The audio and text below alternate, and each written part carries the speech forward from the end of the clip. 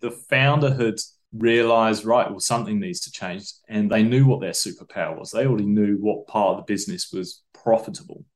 And the founder also had a clear vision. The problem was that vision just wasn't written down anywhere. Mm-hmm. So how do people know what good looks like if they don't know what's in this guy's mind? So it was a secret vision. You're not psychic. This is James Schramko.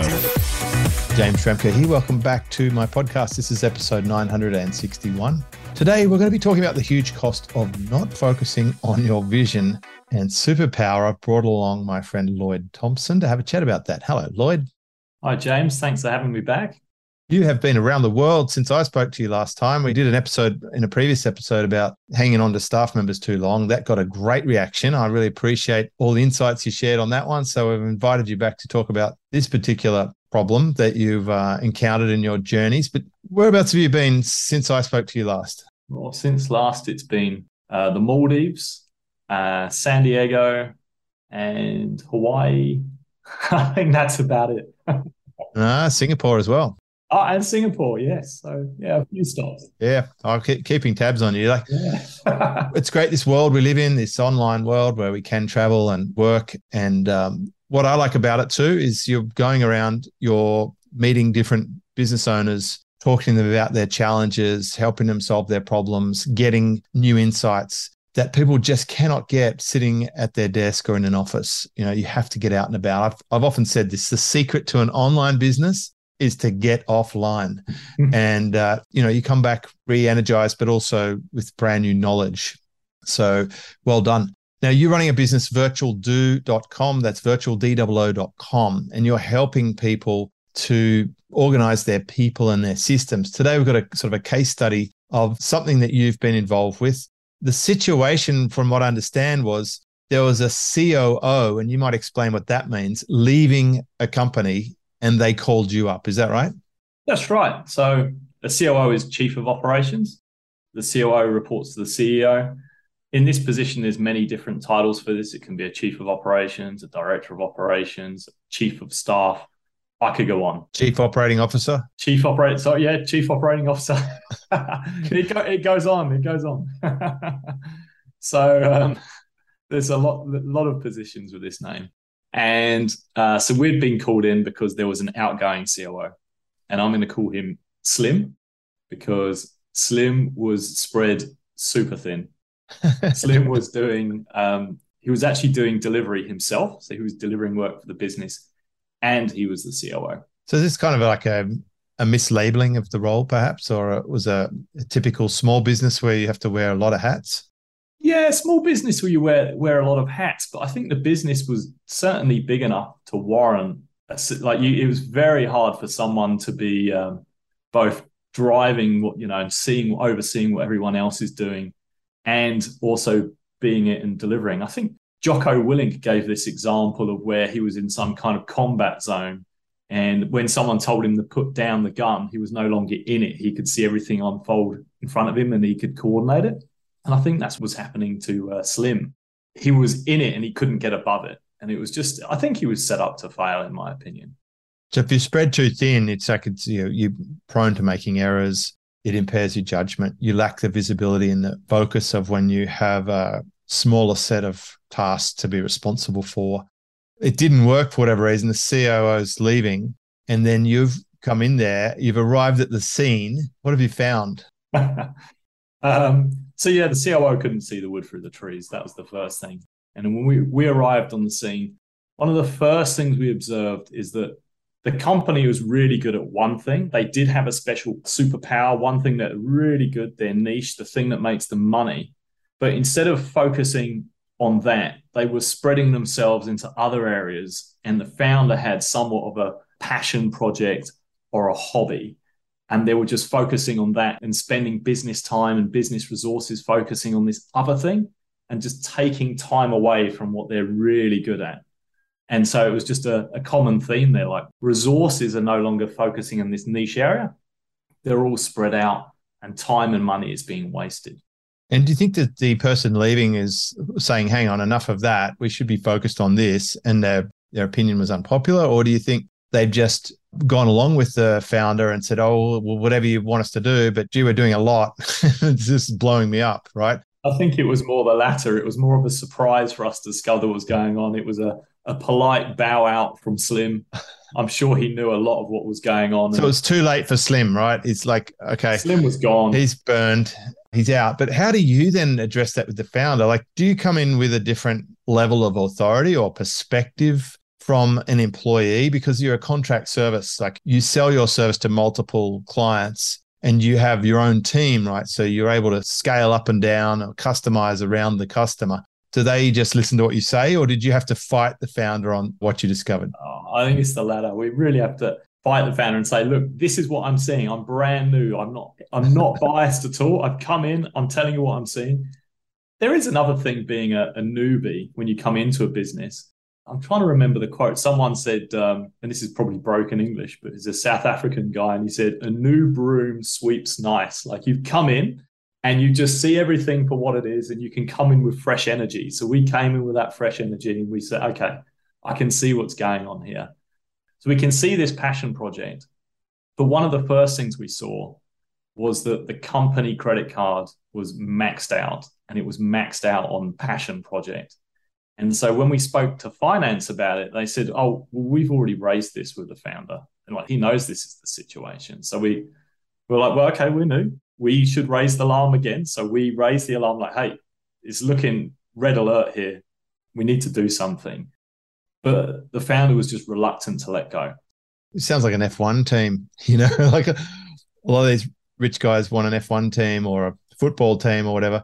It can really unsettle the team if they can see this wanton lack of discipline and total addiction, just stealing from the company's potential.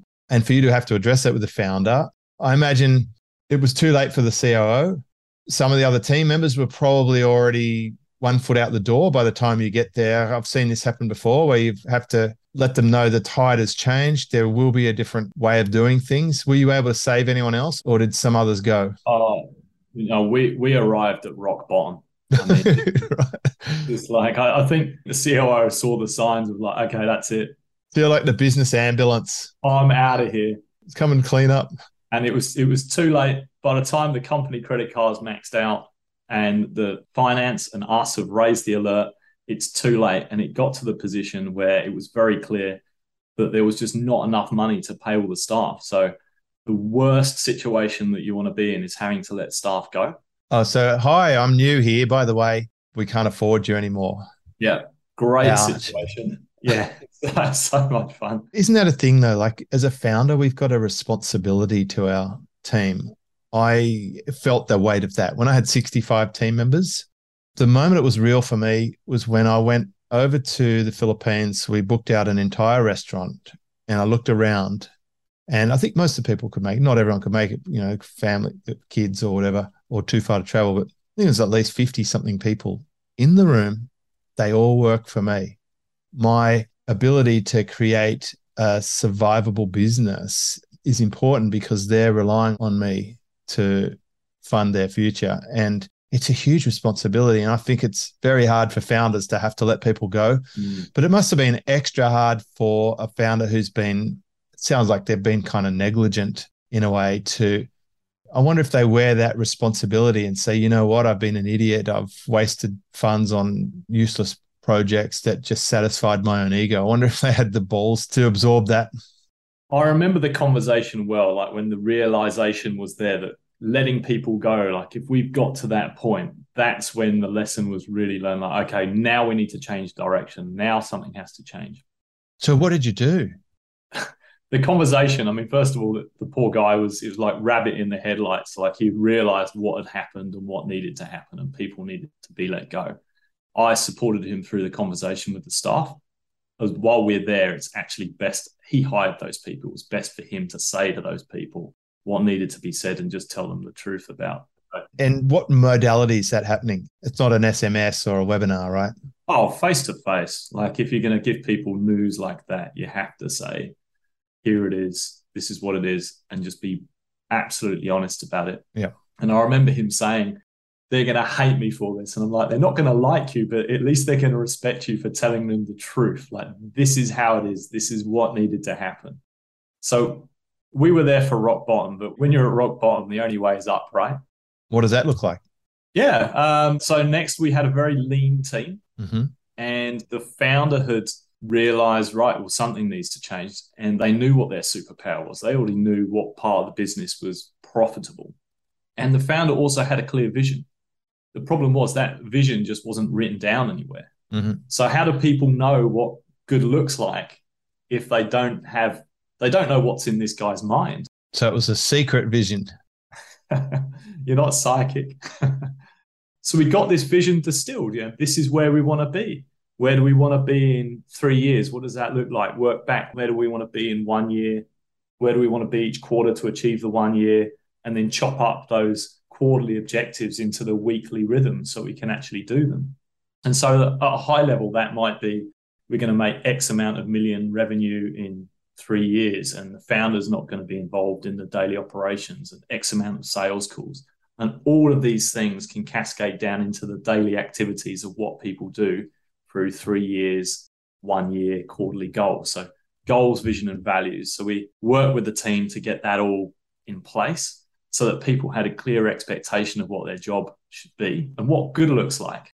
And so with everybody rowing in the same direction and everybody focusing on the superpower of the business, things started to turn around, and things started to turn around really quickly. I imagine this is missing in almost every business, really. It's just like you got crazy founders out there, high visionary creatives. Just, they know what they're trying to do. They always get frustrated. They say things like, why doesn't my team think about this? Or surely they know this. Or, why aren't they as committed as I am? Nobody's going to be as committed as you are to your own business, bottom line. But you can at least share with them what you're trying to do and see if they want to be on board that. This is like a miracle for this business. I'm curious to know what kind of results they experienced as a result of this. I mean, given that they had such a lean team and then they were focusing on that just core area they were good at, in 3 months' time, they had their best month in 10 years. Wow. And it's a huge culture change. Also, to top it off, some of the folks that were let go were able to come back in on contracts. So that was an absolute win. And I think another win was the culture, just how everyone's like, okay, there's something working now. We're rowing in the right direction. The business is working. The founders realized what had happened and what needed to change.